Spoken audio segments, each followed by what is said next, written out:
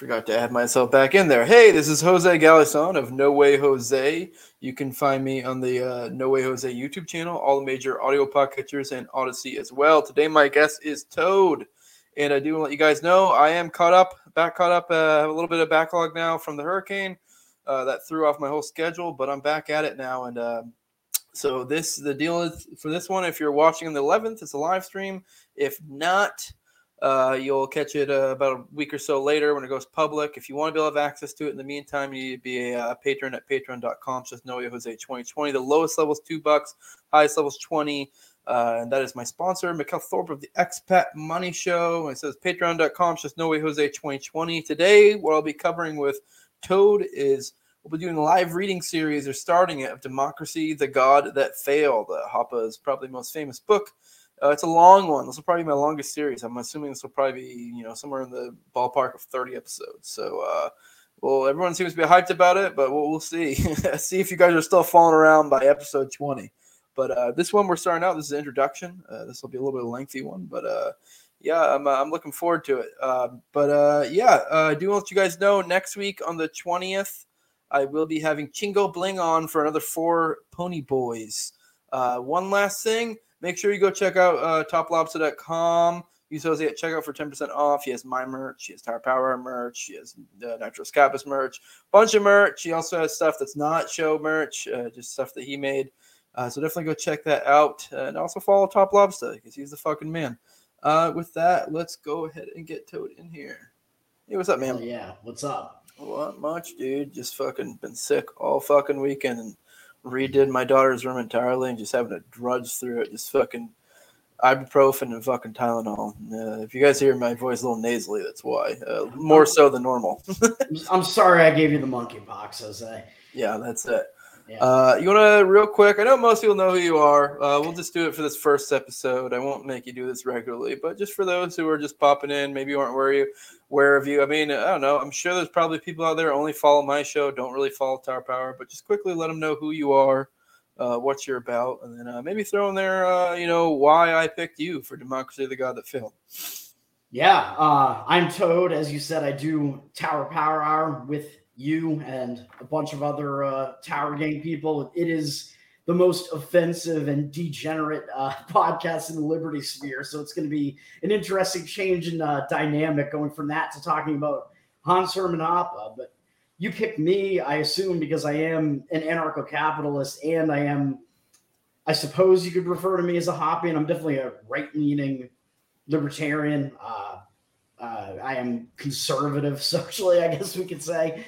I'm degenerate in speech and in comedy, but I don't actually live my life that way, we could say. So, and I've read this book multiple times.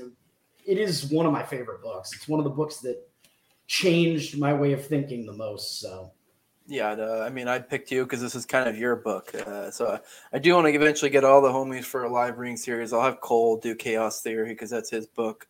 Although Cole doesn't read. Yeah, although he never actually done physically read it. I think he did like a YouTube version or some shit. It was like an audio, which whatever, that counts. I've only done the audiobook of this. I always wanted to get the physical one because like books that I really enjoy, I make a point of having a physical copy. And if I really enjoy it too, I also like to physically read it as well.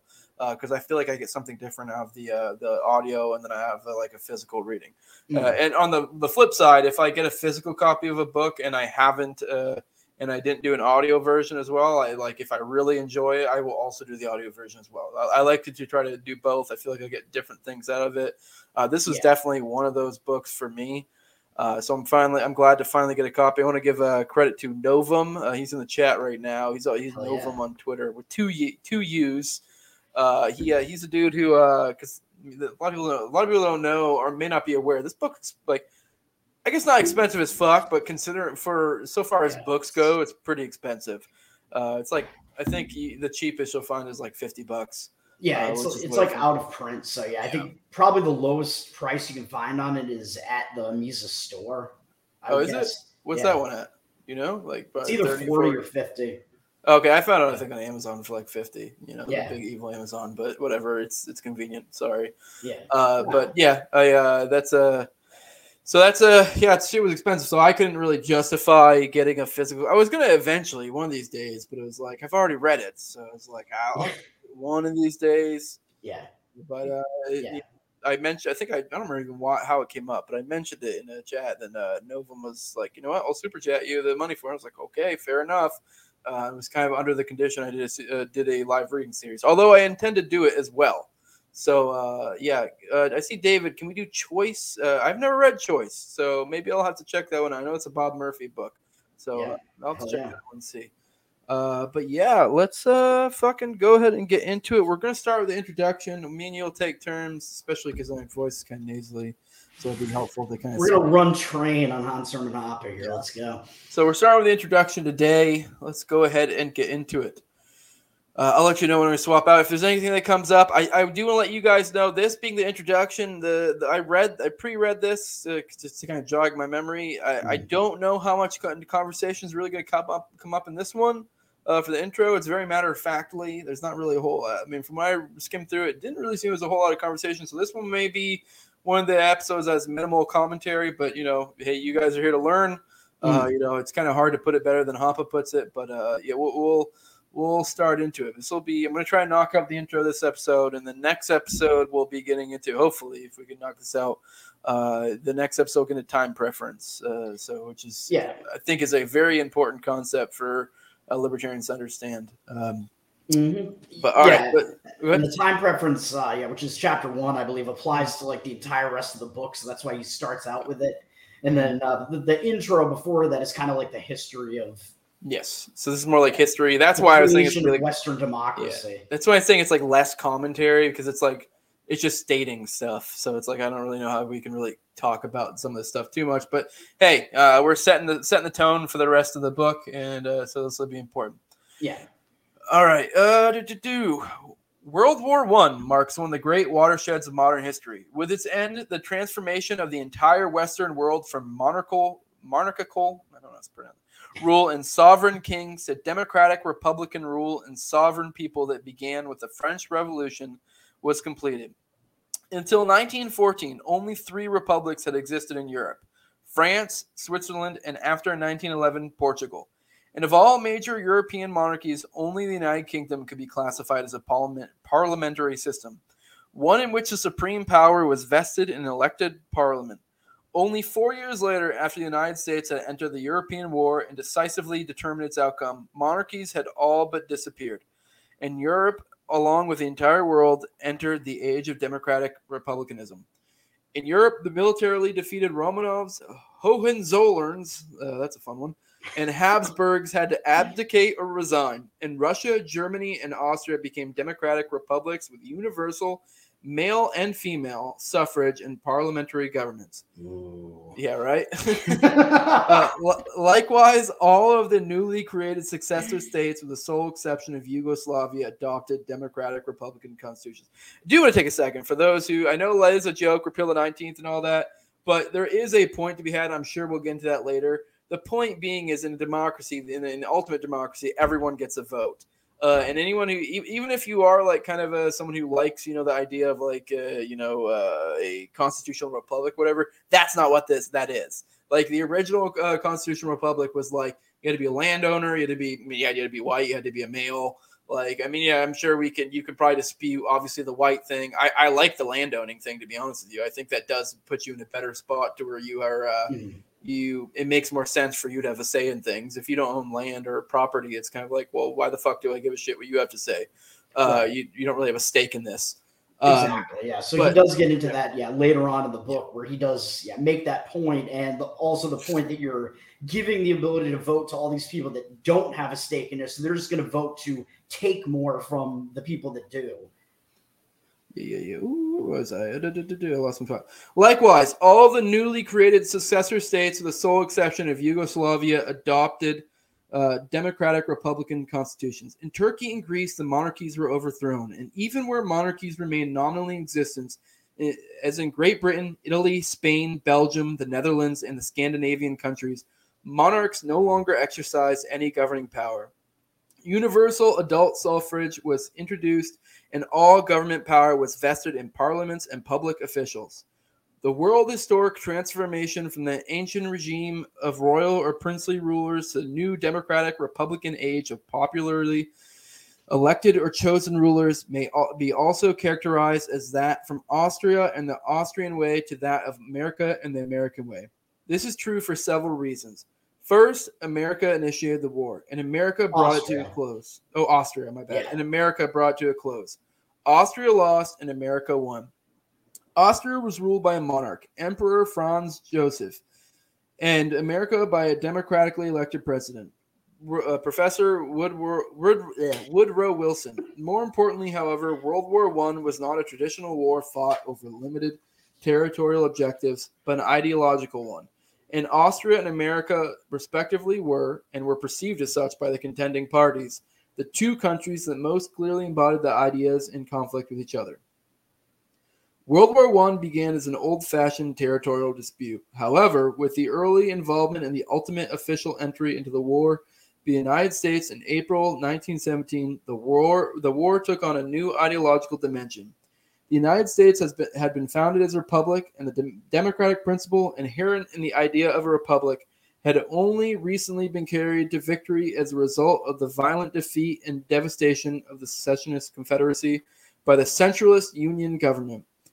At the time of World War I, this triumphant ideology of an expansionist democratic republicanism had found its very personification in then U.S. President Wilson. Under Wilson's administration, the European war became an ideological mission to make the world safe for democracy and free of dynastic rulers. When in March 1917, the U.S. allied Tsar Nicholas II was forced to abdicate and a new democratic republican government was established in Russia under Kerensky, Wilson was elated. With the Tsar gone, the war had finally become a purely ideological conflict of good against evil. Wilson and his closest foreign policy advisors, George G. Herron and Colonel House, disliked the Germany of the Kaiser, the aristocracy, and the military elite, but they hated Austria. As Erich von Kuhnhelt-Ledding has characterized the views of Wilson and the American left, Austria was far more wicked than Germany. It existed in contradiction with the Mazzinian principle of the national state. It inherited many traditions as well as symbols from the Holy Roman Empire, double-headed eagle, black gold colors, etc. Its dynasty had once ruled over Spain. It had led the Counter-Reformation, headed the Holy Alliance, fought against the Risorgimento, suppressed the Magyar rebellion under Kossuth, and morally supported the monarchical experiment in Mexico. Habsburg, the very name evoked memories of Roman Catholicism, of the Armada, the Inquisition, Metternich, Lafayette, Jail de Olmuz, and Sylvia Pellico and Brune Spielberg's fortress. Such a state had to be shattered. Such a dynasty had to disappear. As an increasingly ideological motivated conflict, the war quickly degenerated into a total war. Everywhere, the entire national economy was militarized. War socialism, and the time-honored distinction between combatants and non-combatants and military and civilian fell by the wayside. For this reason, World War I resulted in many more civilian casualties, victims of starvation and disease than of soldiers killed on the battlefield. Moreover, due to the ideological character of the war, at its end, no compromise, peace, but only total surrender, humiliation, and punishment were possible. Did want to add in this, when I was reading through this, it really reminded me of a lot of just modern wars in general. And the idea, I mean, it's not really, I mean, you think of the war on terror, like that was in a sense an ideological war. And so it's a lot of the same idea. It makes it, when you make it ideological, it makes it way easier to commit atrocities. And, you know, which he will get into that later and why that's kind of a function of democracy and less so of like monarchy. But there's definitely something to there. And the concept of like no compromise, peace, only total surrender, humiliation and punishment is possible. Like we're even seeing that now with Russia. Like they've, you know, slapped away peace talk so many times. So it's like, it's the same idea. Once you make this ideological, then to compromise it in their eyes would be to, you know, give way to evil. And it's like, no, it's not as simple as that. Just like it's not as simple as Ukraine bad or Russia bad in this modern conflict. It's, you know, much more complicated than that. So, yeah. So main point that he just made there, which is like one of the main themes throughout the book, is that democracy blurs the line between who are the ruling class and who are the ruled. And it like drags the ruled into the ruling class's wars. So all these regular civilians are getting killed, even though it is a war and should be a war between the rulers and not involving the innocent people. Yeah. Which it more so was in like feudal monarchies, but we'll definitely get into that later. This intro is just kind of setting the stage. We're kind of getting ahead of ourselves a little bit, but it's hard not to. Yeah, and I do like how he like kind of throws in like just the way that he words some of these things. Like he calls it the European War just to kind of just hammer that point home that the U.S. should not have been in it at all. He calls Woodrow Wilson a professor, which is true. I mean, he was, but that I felt like that was kind of a dig, knowing how he feels about professors. And then he called the Union during the Civil War the centralist Union state or something, because this book is going to have a lot to do with decentralization as well. So and I like really those digs that he throws in there. Yeah, and it goes a lot into the stuff that went on with World War I and stuff, because that does play a lot into this. And World War I is one of those conflicts that, like, you know, is really fucking retarded when you look back at it. like for most people don't have this kind of knowledge of history, so they just assume World War I, oh, bad guys, good guys, and they don't really know the details of it. But you know, really, even the most novice persons, when they start digging into it, you're like, oh, this is fucking retarded. And it sets the stage for so much bullshit, in which he'll even get into in this. Yeah, this when was this book written again? Like late 90s, I want to say. I think it was written in 2000, actually. 2000, all right. Just for a little bit of context there. So he does have a little bit of like modern history in there as well, where he's talking about Yugoslavia and shit. So Germany had to give up her monarchy, and Alsace-Lorraine was returned to France as before the Franco-Prussian War of 1870 to 71. The new German Republic was burdened with heavy long-term reparations. Germany was demilitarized, the German Saarland was occupied by the French, and the East large territories had to be ceded to Poland. However, Germany was not dismembered and destroyed. Wilson had reserved this fate for Austria. With the deposition of the Habsburgs, the entire Austrian-Hungarian Empire was dismembered. As the crowning achievement of Wilson's foreign policy, two new and artificial states, Czechoslovakia and Yugoslavia, were carved out of the former empire. Austria herself, for centuries, one of Europe's great powers, was reduced in size to its small German-speaking heartland. And as another of Wilson's legacies, tiny Austria was forced to surrender its entirely German province of southern Tyrolia, extending to the Brenner Pass to Italy. Since 1918, Austria has disappeared from the map of international power politics. Since the United States has emerged as the world's leading power, the American age, the Pax Americana, has begun. The principle of democratic republicanism has triumphed. It was to triumph again, but with the end of World War II, and once more, or so it seemed, with the collapse of the Soviet Empire in the late 1980s and early 1990s. For some contemporary observers, the end of history had arrived. The American idea of universal and global democracy has finally come into its own. All right, I'll let you take over these next 2 pages, and me and you will swap 2 pages back and forth as we go. Just kind of, you know, obviously, you know, if it's still mid-paragraph, finish the paragraph. But No, I'll just stop mid-sentence. You know. Real quick, I did a super chat from JC, making it rain from a helicopter. Hell yeah! Appreciate the $5, JC, and you showing up for these. That's right. So because I am a hoppy, and whenever I do go to a strip club, I make it rain with communists. So. Yes. All right. Go ahead, man. Yes. Meanwhile, Habsburg Austria and the prototypical pre-democratic Austrian experience assumed no more than historical interest. To be sure, it was not that Austria had not achieved any recognition. Even democratic intellectuals and artists from any field of intellectual and cultural endeavor could not ignore the enormous level of productivity of Austro-Hungarian and in particular Viennese culture. Indeed, the list of great names associated with the late 19th and early 20th century Vienna is seemingly endless. However, rarely has this enormous intellectual and cultural productivity been brought in a systematic connection with the pre-democratic tradition of the Habsburg monarchy. Instead, if it has not been considered a mere coincidence, the productivity of Austrian Viennese culture has been presented, quote, politically correctly, as proof of the positive synergistic effects of multi-ethnic society and of multiculturalism. I'm going to read all the footnotes, not just kidding.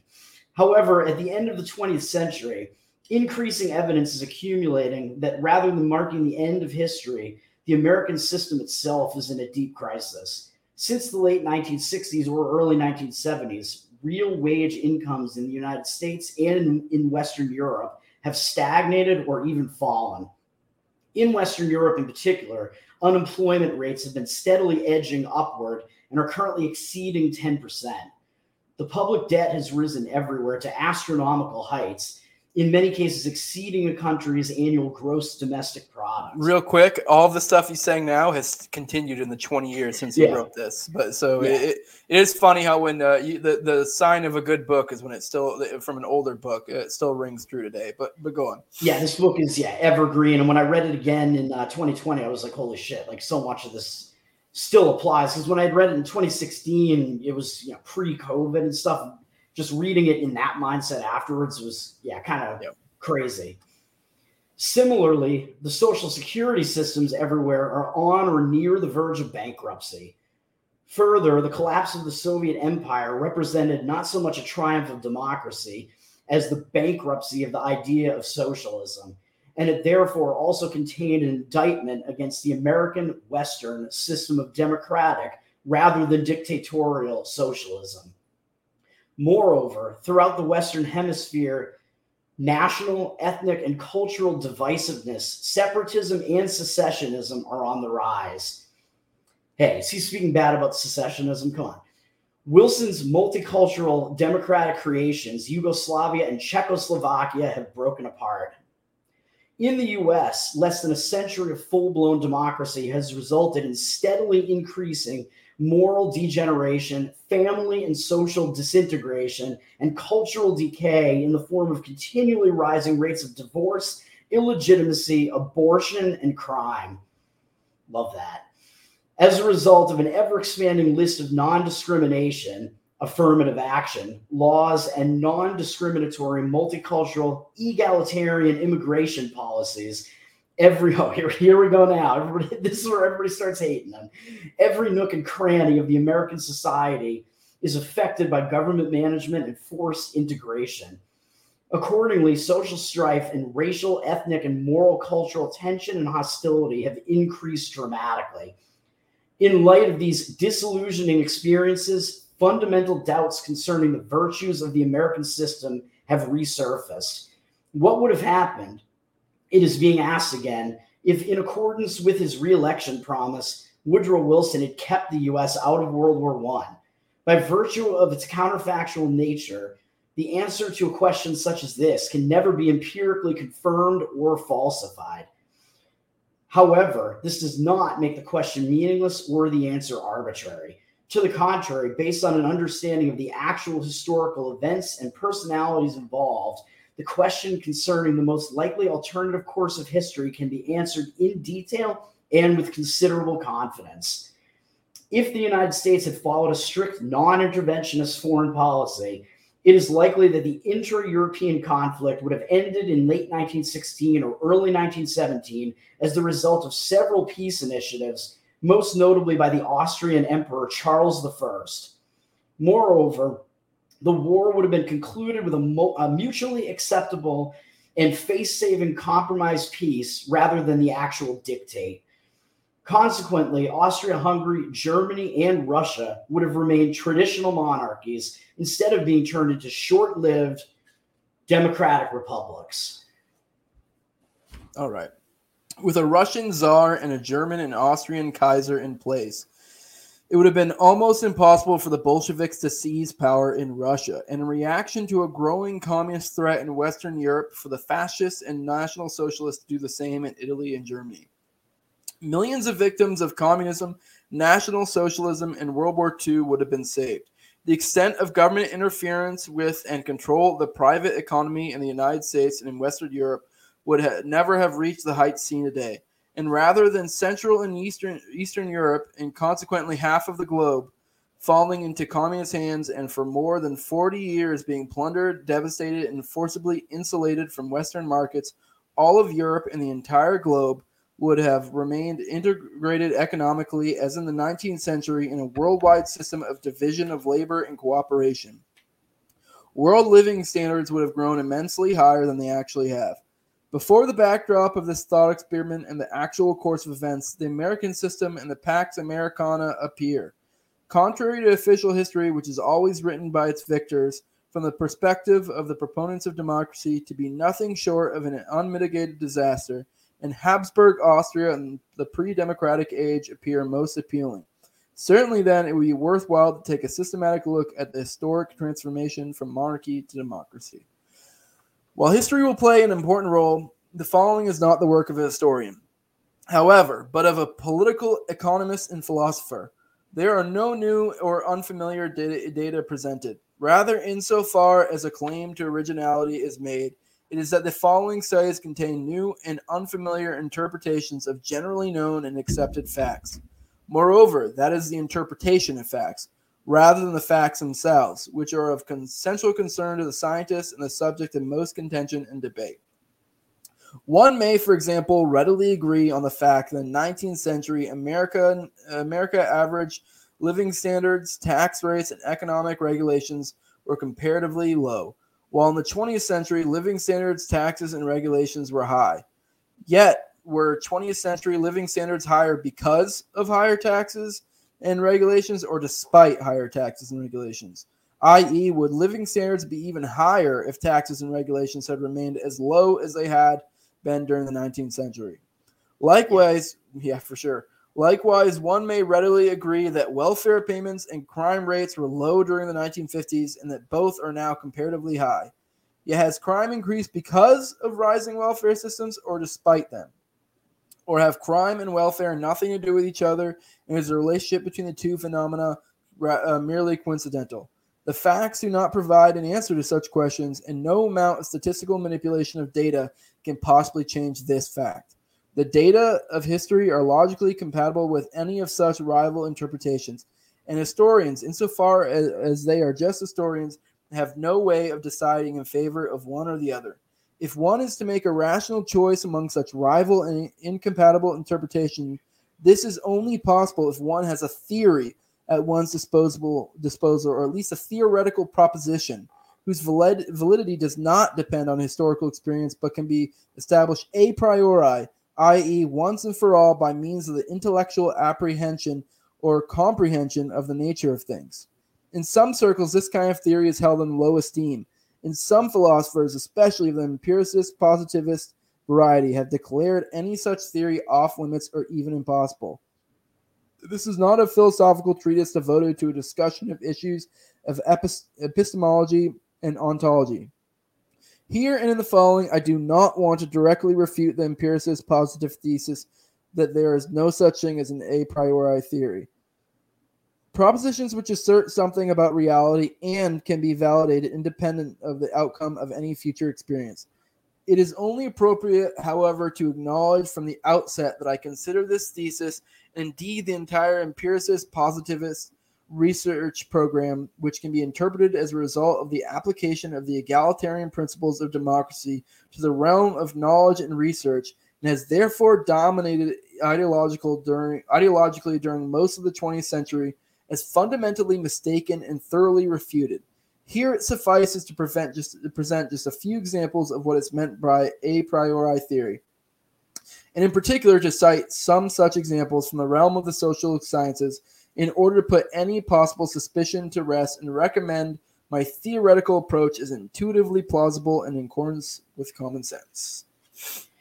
Yeah, so, I mean, there are a few things that I could say there. So he's getting into like this, a priori logic now, which is sort of a Misesian thing kind of, where he's basically alluding to the fact that all of these things that he's talking about are sort of they're a result of human action, and they're things that are observable, and you can't really quantify these things with empirical evidence, because you're talking about like a really complex economy essentially involving all of the people in the entire market. Yeah. So he's starting to get into that. He gets into that more in the next chapter. And he did also in that passage that you just read mention the fact that the U.S. getting involved in World War I is what basically set in motion the rise of Hitler and the rise of the Soviet Union and World War II. So all of that, which we already know, but I'm glad that he did point that out as well. Yeah, there was a lot in there. Basically, World War I fucked everything up. Yeah. Yeah, the Treaty of Versailles fucked over Germany to the point where that situation escalated to the point where they, it led to the rise of Hitler.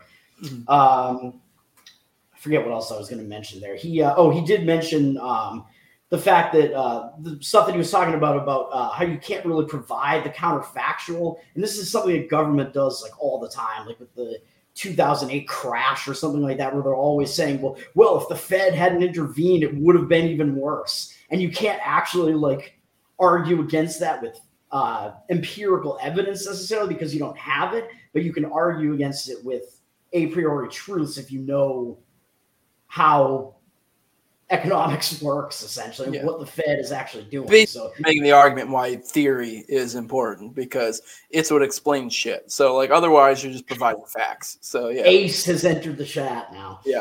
All right. Yeah, and I just love the fact that he weaves between like history, economics, and libertarian theory throughout this book, and he kind of just like he crushes all of those different things. So, love it. I love that. All right, where do we leave off here? Examples, page XVI. Yes. Examples of what I mean by a priori theory are: no material thing can be at two places at once. No two objects can occupy the same place. A straight line is the shortest line between 2 points. No two straight lines can enclose a space. Whatever object is red all over cannot be green, blue, yellow, etc. all over. Whatever object is colored is also extended. Oh, he's really attacking the postmodernists now, man. Whatever object has shape has also size. If A is a part of B and B is a part of C, then A is a part of C. 4 equals 3 plus 1. 6 equals 2 times 33 minus 30 in parentheses. Implausibly, empiricists must denigrate such propositions as mere linguistic syntactic conventions without any empirical content, i.e. empty tautologies. In contrast to this view, and in accordance with common sense, I understand the same propositions as asserting some simple but fundamental truths about the structure of reality. And in accordance with common sense, too, I would regard someone who wanted to test these propositions or who reported facts contradicting or deviating from them as confused. A priori theory trumps and corrects experience, and logic overrules observation, and not vice versa. More importantly, examples of a priori theory also abound in the political sciences, in particular in the fields of political economy and philosophy. Human action is an actor's purposeful pursuit of valued ends with scarce means. No one can purposefully not act. Every action is aimed at improving the actor's subjective well-being above what it otherwise would have been. A larger quantity of a good is valued more highly than a smaller quantity of the same good. Satisfaction earlier is preferred over satisfaction later. Oh, now he's getting into what is it called again? Time preference? Not just time preference, but I forget the name of it. It's something that Bob Murphy disputes, and I think Bob Murphy has a decent point there, but I'll move on. The only thing I know Bob Murphy argumentation theory or argumentation ethics, but he disagrees with argumentation ethics. Oh, but I don't feel like that's argument AE right there. But go on. He agrees with Austrian pure time preference, I think is the name of it, where he makes Bob Murphy makes some arguments that there are certain situations where you do not value a certain good now over later. Yeah, and I think kind of sees it more as like a snapshot, but I think it's kind of interesting, and I kind of agree with him on that. But I would have to hear his argument, and I'm sure maybe in a specific circumstance. But generally speaking, I'd say that's probably true. I mean, if you're saying you can have this specific thing later, I know he gets in time preference later, and the idea being that you'll have more satisfaction later if you wait. But if it's the same amount of satisfaction now and satisfaction later, I mean, I guess it Right. depends on, like, I'm sure there's a whole lot of nuance to it, because it could be like, I don't want ice cream now. Exactly. Yeah. Yeah. But like, maybe when I'm hungry later, I'll want ice cream. Yeah. Right. But generally speaking, all things constant or whatever, I would like, assuming there's a constant hunger for ice cream, you would prefer the ice cream now as opposed to later. But all right, we're getting too autistic now. But generally, I'd say that holds true. Generally speaking, satisfaction earlier is preferred over satisfaction later. Generally, yes, absolutely. Yeah. All right. Production must precede consumption. What is consumed now cannot be consumed again in the future. If the price of a good is lowered, either the same quantity or more will be bought than otherwise. Prices fixed below market clearing prices will lead to lasting shortages. Without private property and factors of production, there can be no factor prices. And without factor prices, cost accounting is impossible. Taxes are an imposition on producers and or wealth owners and reduce production and or wealth below what it otherwise would have been. Interpersonal conflict is possible only if and insofar as things are scarce. No thing or part of a thing can be owned exclusively by more than one person at a time. Democracy, majority rule, is incompatible with private property, individual ownership, and rule. No form of taxation can be uniform, equal, but every taxation involves the creation of two distinct and unequal classes of taxpayers versus tax receiver, consumers. This is what we were alluding to a little while ago. Property and property titles are distinct entities, and an increase of the latter without a corresponding increase of the former does not raise social wealth, but leads to a redistribution of existing wealth. For an empiricist, propositions such as these must be interpreted as either stating nothing empirical at all and being mere speech conventions, or as forever testable and tentative hypotheses. Thus, as to common sense, they are neither. In fact, it strikes us as utterly disingenuous to portray these propositions as having no empirical content. Clearly, they state something about real things and events. And it seems similarly disingenuous to regard these propositions as hypotheses. Hypothetical propositions, as commonly understood, are statements such as these. Children prefer McDonald's over Burger King. The worldwide ratio of beef to pork spending is 2-1. Germans prefer Spain over Greece as a vacation destination. Longer education in public schools will lead to higher wages. The volume of shopping shortly before Christmas exceeds that of shortly after Christmas. Catholics vote predominantly Democratic. Yeah, fuck you, Andrew, Popular Liberty. Japanese save a quarter of their disposable income. Germans drink more beer than Frenchmen. The United States produces more computers than any other country. Most inhabitants of the U.S. are white and of European descent. Fuck yeah. Propositions such as these require the collection of historical data to be validated. And they must be continually reevaluated, because the asserted relationships are not necessary but contingent ones. That is because there is nothing inherently impossible, inconceivable, or plain wrong in assuming the opposite of the above, that children prefer Burger King to McDonald's or Germans Greece to Spain. This, however, is not the case with the former theoretical propositions. To negate these propositions and assume, for instance, that a smaller quantity of a good might be preferred to a larger one of the same good, that what is being consumed now can possibly be consumed again in the future, or that cost accounting could be accomplished also without factor prices, strikes one as absurd. And anyone engaged in empirical research and testing to determine which one of two contradictory propositions such as these does or does not hold appears to be either a fool or a fraud. Yeah.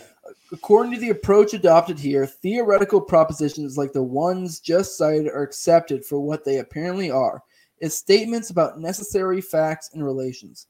As such, they can be illustrated by historical data, but historical data can neither establish nor refute them. To the contrary, even if historical experience is necessary in order to initially grasp a theoretical insight, This insight concerns facts and relations that extend and transcend logically beyond any particular historical experience. Hence, once a theoretical insight has been grasped, it can be employed as a constant and permanent standard of criticism, i.e., for the purpose of correcting, revising, and rejecting, as well as of accepting historical reports and interpretations. For instance, based on theoretical insights, it must be considered impossible that higher taxes and regulations can be the cause of higher living standards. Living standards can be higher only despite higher taxes and regulations. Similarly, theoretical insights can rule out reports such as that increased consumption has led to increased production, economic growth, that below market clearing maximum prices have resulted in unsold surpluses of goods, or that the absence of democracy has been responsible for the economic malfunctioning of socialism as nonsensical. As a matter of theory, only more saving and capital production and or advances in productivity can lead to increased production. Only guaranteed above market clearing prices can result in lasting surpluses, and only the absence of private property is responsible for the economic plight under socialism. And to reiterate, none of these insights require further empirical study or testing. To study or test them is a sign of confusion. I did want to take a moment to say, I think that is the beauty of theory. Theory it's kind of like a hack for life. When you do start to understand theory, especially a theory such as libertarianism or something, it's kind of it makes it so easy to just throw out so much shit. Because it allows you, it gives you a template to kind of understand the world. Because you get thrown all these facts at you, and how do I interpret this? How do I interpret that? And when you have a theory to work with, it makes it way easier. Because it's not even when a lot of us guys that get into this and learn theory, not all of us are really that. Some of us aren't really genius or anything. It's just that we have this thing that's pretty easy to understand. It has very basic, building blocks to it that are pretty easy to understand, and so it makes it pretty easy to cut through the bullshit. Yeah. But anyways, when I noted earlier that this is not the work of a historian but of a political economist and philosopher, I obviously do not believe this to be a disadvantage.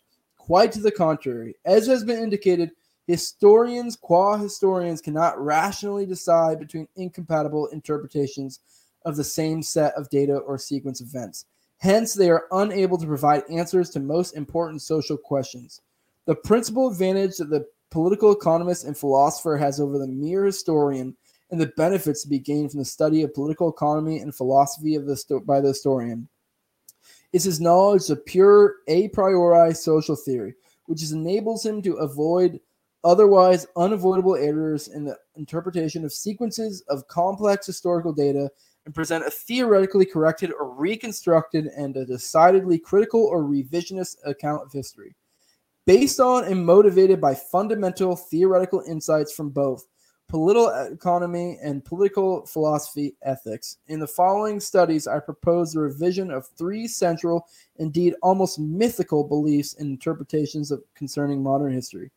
In accordance with elementary theoretical insights regarding the nature of private property and ownership versus public property and administration, and of firms versus governments or states, I propose first a revision of the prevailing view of traditional hereditary monarchies and provide instead an uncharacteristically favorable interpretation of monarchy and the monarchical experience. In short, monarchical government is reconstructed theoretically as privately owned government, which in turn is explained as promoting future-orientedness and a concern for capital values and economic calculation by the government ruler. Second, equally unorthodox, but by the same theoretical token, democracy and the democratic experience are cast in an untypically unfavorable light. Democratic government is reconstructed as publicly owned government, which is explained as leading to present-orientedness and disregard or neglect of capital values in government rulers, and the transition from monarchy to democracy is interpreted accordingly as civilizational decline.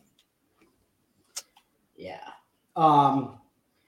So I mean, what I was going to say is when he was talking about, all of how we just know these things to be true because they're a priori, libertarians get hit by non-libertarians on that all the time because it's basically just no, what I'm saying is true, but it is.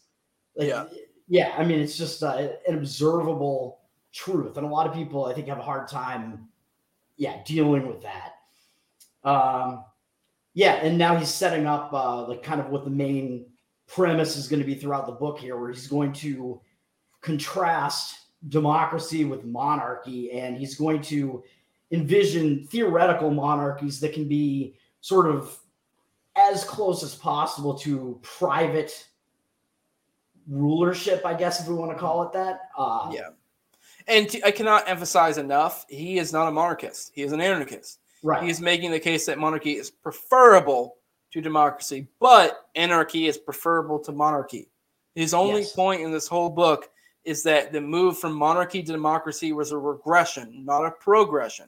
Right. So, and it's not to say he wants everyone to be monarchy. He's saying that's preferable. He would prefer the whole world to be anarchy, especially probably in his specific covenant community type style anarchy. So yeah, he gets into that. He is an ANCAP for sure. People who probably haven't read the book call him a monarchist, and he is not. He's going to, as he said, talk about monarchy in a particularly favorable light and democracy in a non-favorable light to illustrate the points that he's making here. And I think that he does it brilliantly. I think that he's correct about the points that he's about to make in this book. And I do too. I think monarchy is preferable. Yeah, more of this. It's more of an attack on democracy than it is. Yeah, the whole thing with this book is it's so like, to the modern person who has been inundated with all this bullshit their entire life, it sounds blasphemous, and this is why people are such binary thinkers, and they immediately just go, "Oh my God, what are you, a fucking monarchist? You want us all to be ruled by fucking silly little kings?" And it's like, no, I just think that's preferable to the bullshit you have now. I think the construct that you love is worse than the previous construct, but I don't prefer that construct. So, and this is where a lot of libertarians have a hard time sort of dealing with the fact that we might prefer a certain state over another state. Like I would prefer Florida over New York right now. And I think that's just for obvious reasons. Or even more extremely, I would prefer Switzerland's government to North Korea's. Yeah. Like there's nothing unlibertarian about preferring the less bad government. Yes. So I mean that's essentially what he's doing here. It's a preference thing, and I do want to point out I do like the fact that the title of this book, "Democracy: The God That Failed," is a reference to a book from like the 1940s called "The God That Failed" that was written by a bunch of former communists. Yeah, and he does compare democracy to communism in this book as well. So I like how he's kind of just hinting at that, like democracy as being similar to communism in many ways. Yeah, fun little fact. I don't remember specifically the name of the guy, but I know before Rothbard being, Hoppe's mentor, his previous mentor was like some, famous commie. So there is a lot of, if you pay attention, if you come from the commie tradition, there's a lot of like commie Easter eggs and a lot of Hoppe's stuff, because he does take a lot of he takes a lot of the good stuff from like the commie bullshit and then applies it to his stuff. Because like he has his own, like he's talked before about how they have a good point in having a class theory. You just think their class theory is retarded. And there's a lot. There's a rich amount of stuff like pulled from like commie or lefty stuff from Hoppe, which is ironic considering how much he is known for like shitting on commies and lefties. But yeah. Right. Well, I think there is truth to like Marxist class theory. It's just that the identification of who those classes are is completely incorrect on the part of Marxists, where I think the actual class warfare that we have here, as Hoppe references in this book a lot, is the ruling class versus the rules class. Yeah. All right. Still more fundamental and unorthodox is the proposed third revision. Despite the comparatively favorable portrait presented of monarchy, I am not a monarchist. Oh, you don't say. And the following is not a defense of monarchy. Instead, the position taken toward monarchy is this: if one must have a state defined as an agency that exercises a compulsory territorial monopoly over ultimate decision-making, jurisdiction, and of taxation, then it is economically and ethically advantageous to choose monarchy over democracy. But this leaves the question open whether or not a state is necessary, i.e., if there exists an alternative to both monarchy and democracy. History, again, cannot provide an answer to this question. By definition, there can be no such thing as an experience of counterfactuals and alternatives.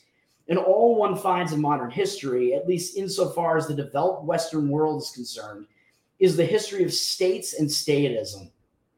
Only theory can again provide an answer for theoretical propositions, as just illustrated, concern necessary facts and relations, and accordingly, just as they can be used to rule certain historical reports and interpretations out as false or impossible, so can they be used to rule certain other things in as constructively possible, even if such things have never been seen or tried. In complete contrast to the orthodox opinion on the matter, then, elementary social theory shows, and will be explained as showing, that no state as just defined can be justified, be it economically or ethically.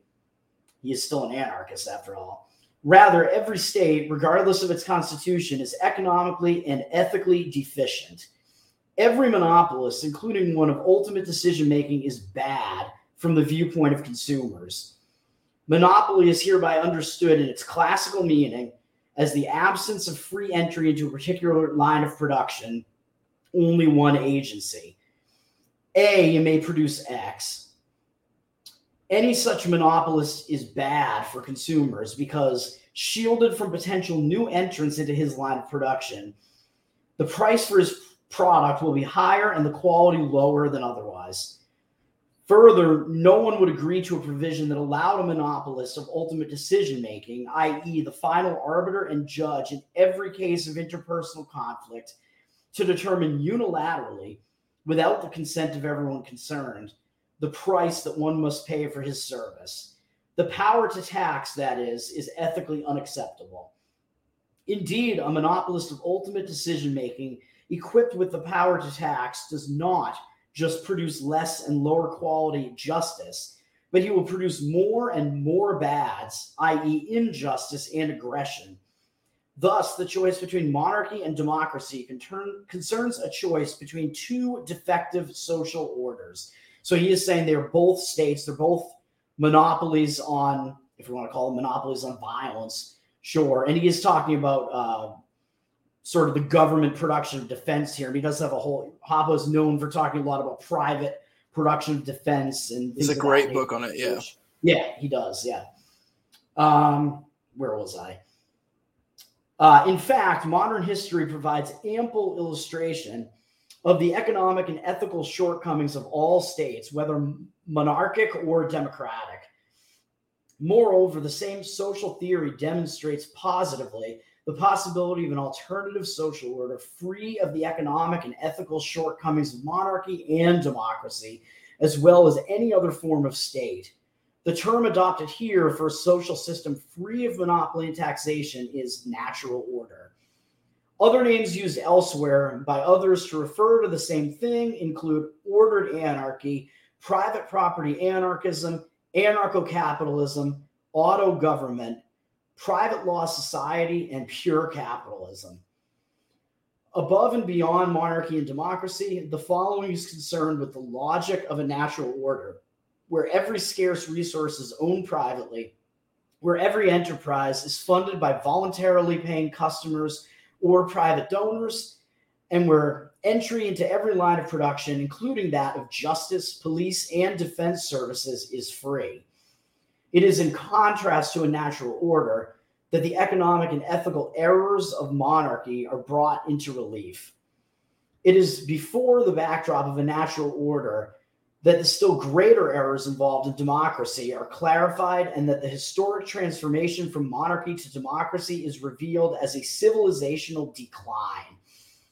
And it is because of the natural order's logical status as the theoretical answer to the fundamental problem of social order, of how to protect liberty, property, and the pursuit of happiness, that the following also includes extensive discussions of strategic matters and concerns, i.e. of the requirements of social change, and in particular, the radical transformation from democracy to natural order.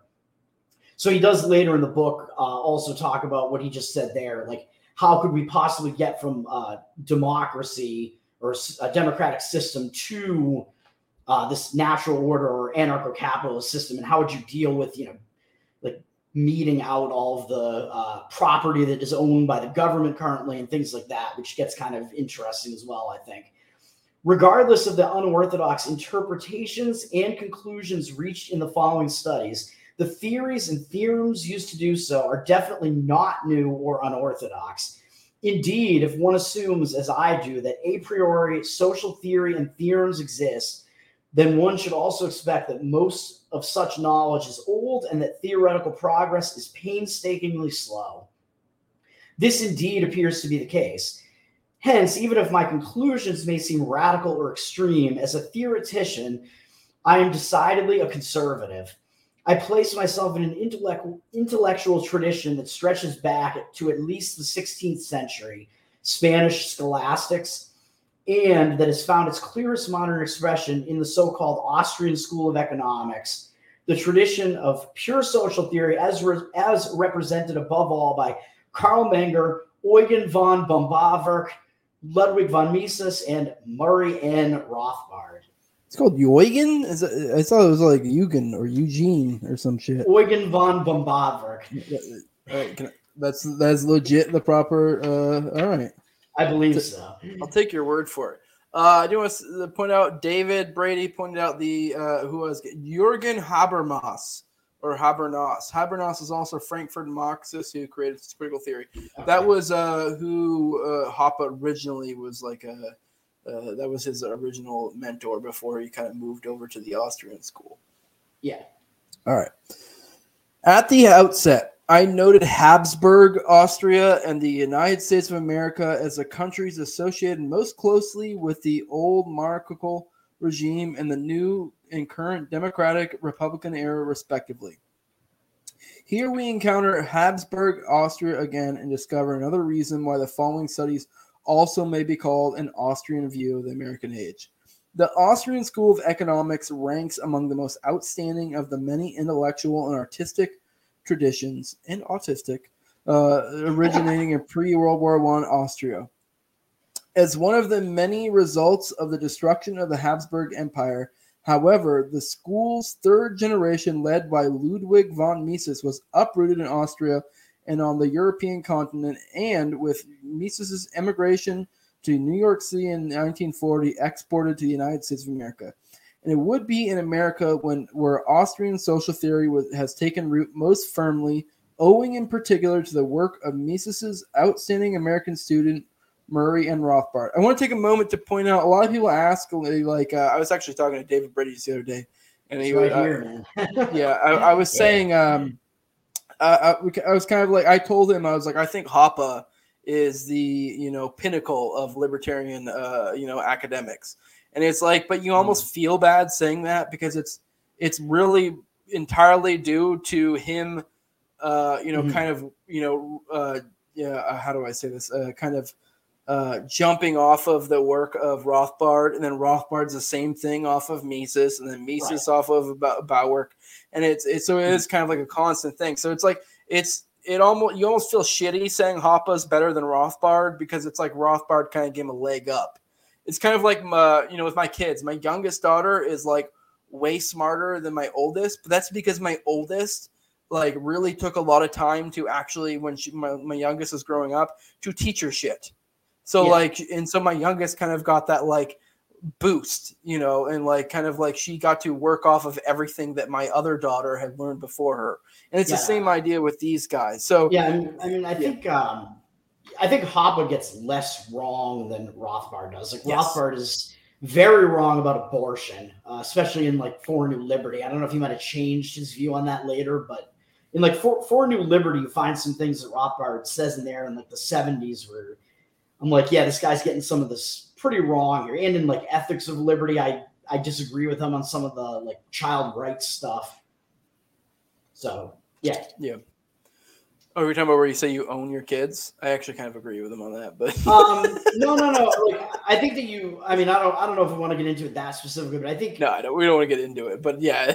I think you hold some of your child's rights in proxy, I would say. I don't know how else to describe that, but I do think that you do have an obligation to like feed your children and take care of them. And I think if you're not doing that, then I do think that it is upon somebody to intervene in that scenario.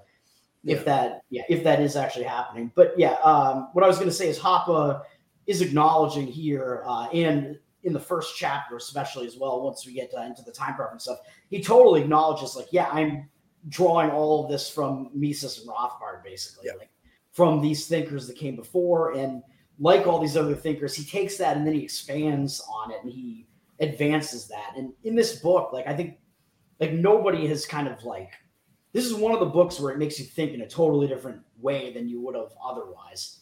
So, I mean, books like that, it doesn't really get better than that. As silly as it may sound, I did a episode a long time ago with fucking what's his face from End Democracy or Hopping.org, Jared. And we were talking about a specific thing, and I made the comparison. It's kind of like Pokemon, whereas like Mises was Squirtle and fucking Rothbard was like War Turtle, and then fucking Hoppe was Blastoise, and it really is just kind of like their evolutions of each other. Is a good way to look at it. Is a good way to think of it. As silly and elementary as that fucking is, but it applies, I think, for sure. But all right, the following studies are written from the vantage point of modern Austrian social theory.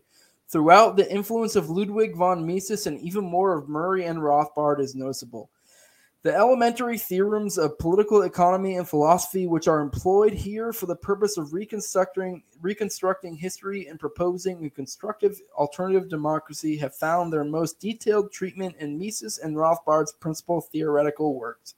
As well, many of the subjects discussed in the following have also been dealt with in their many applied works.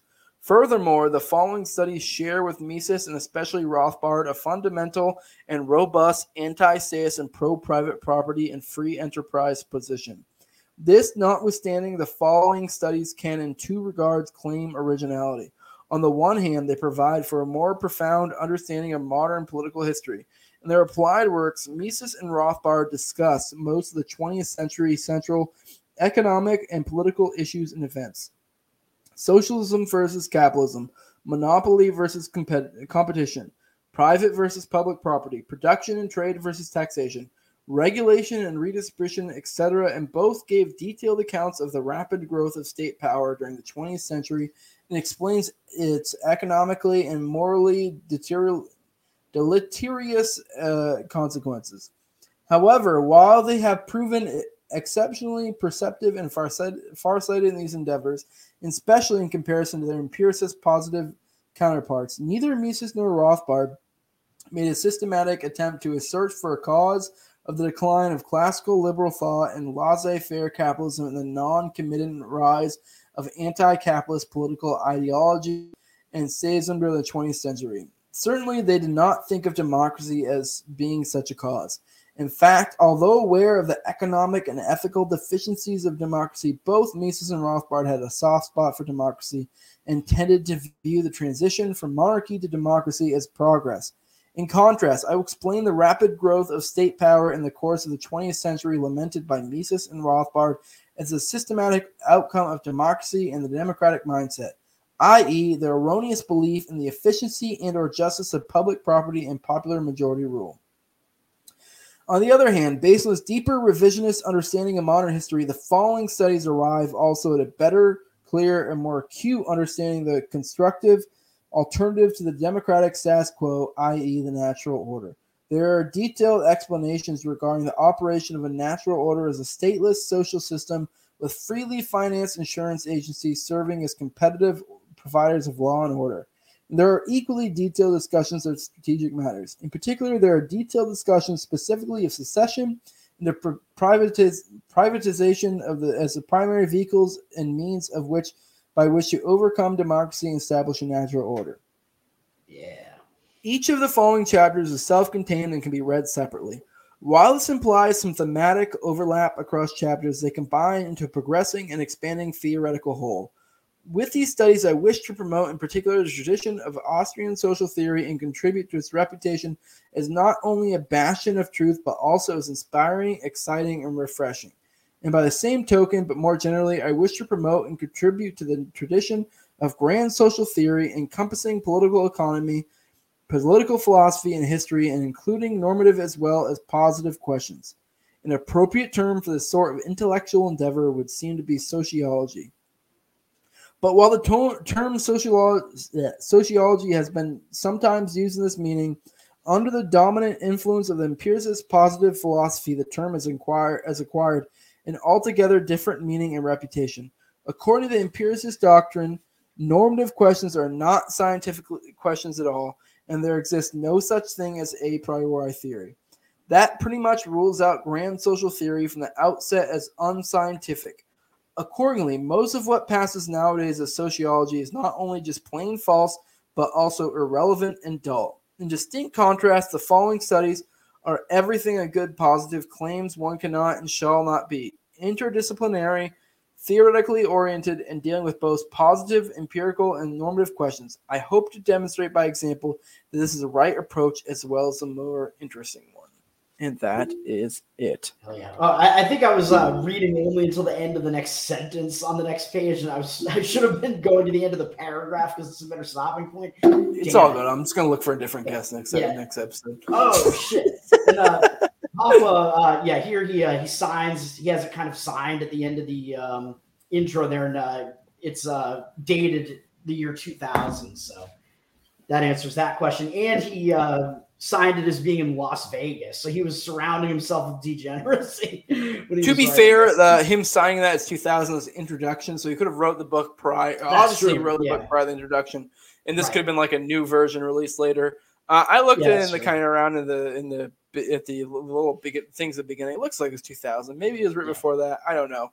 Yeah. This could have been like a newer edition. I don't fucking know, but somewhere in that ballpark. So I love how everybody also, like, all the like detractors just focus and I guess the like pro Hoppian people who are false Hoppians who haven't actually read Hopper or whatever.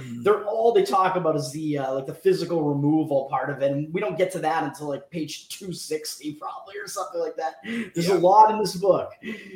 Yeah, and the physical removal thing, not to get sucked into that, it sounds way more fucking provocative than it is. Yeah, all you have to do is read the next paragraph after it, and that gives you what the context is. And nobody ever does that. Yeah, no, it's it literally is. Everyone's like, "Oh my god, he's breaking the NAP." No, he's not. It's literally for one, you can kind of interpret this as just literally like bullying people away, like, get the fuck out of here, we don't like you.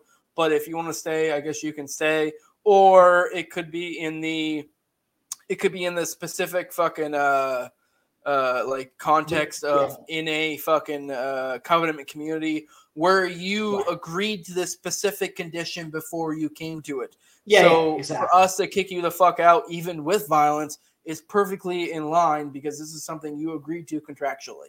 Right. So, like, physical removal is literally just kicking you out of that community if you violated the terms under which you entered it. Yeah, so this is literally just violating a contract and get the fuck out. So it is silly. I know there was a whole thing on Twitter a while ago where some retard was trying to claim that fucking he was like, didn't completely believe in the NAP. You're like, okay, well, you obviously are an idiot who hasn't completely read this shit. So, yeah. David Brady's talking about that right now, in fact. Yeah, I guess they released some like thing of the email, which is funny because there was some email I guess someone had back and forth, but if you look at it, it didn't really even support their argument, so it just made them look more dumb. That was hilarious. Yeah. Apparently, Hoppa is pretty responsive to emails. Apparently, I want to get that guy's email address. Let's chat. Right, I'll have to hit him up and see if he's open to a live reading and just ditch you. Oh. I mean, I'd like to say I'm just kidding, but if he fucking did it, at least let me be on and let me just listen to him. Yeah. All right. You want to go ahead and drop your plugs and we'll get the fuck out of here? And we'll do time preference next time. Probably. Yeah, chapter 1, time preference. He definitely draws a lot from Mises in that one, and then he's going to apply time preference to everything in the book after that, basically, and why governments create high time preference and essentially degenerate behavior. I am Toad, TPH_Toad on Twitter with this Elon takeover of Twitter. I attempted to appeal my account again, and it looks like that has failed. So I don't think I'm getting my other account back. So TPH_Toad, Tower Power Hour with Jose, with Cole, Clint, Top Lobster, Reed Coverdale sometimes. We're doing an episode tomorrow night, every Wednesday night. Check it out. We will make you laugh and offend you. Yep. And this is I'm Jose Galisan. This is the No Way Jose show. You can follow me on YouTube, all the major auto podcatchers, Odyssey as well. You want to follow me on Twitter at Senor Jose 2020. Hopefully Elon comes back and I can get my old accounts back. This is probably my third or fourth account, and every time I've gone to like 3,000 and got nuked. So it's fucking unfortunate. But it is what it is. If you want to support me, patreon.com/Jose2020. You can follow me on Facebook as well if you want to, in case you were worried about me getting nuked off Twitter. But I don't do anything there. But with that, like, share, subscribe, comment, all that shit. And with that, we are out. Thanks everyone who showed up.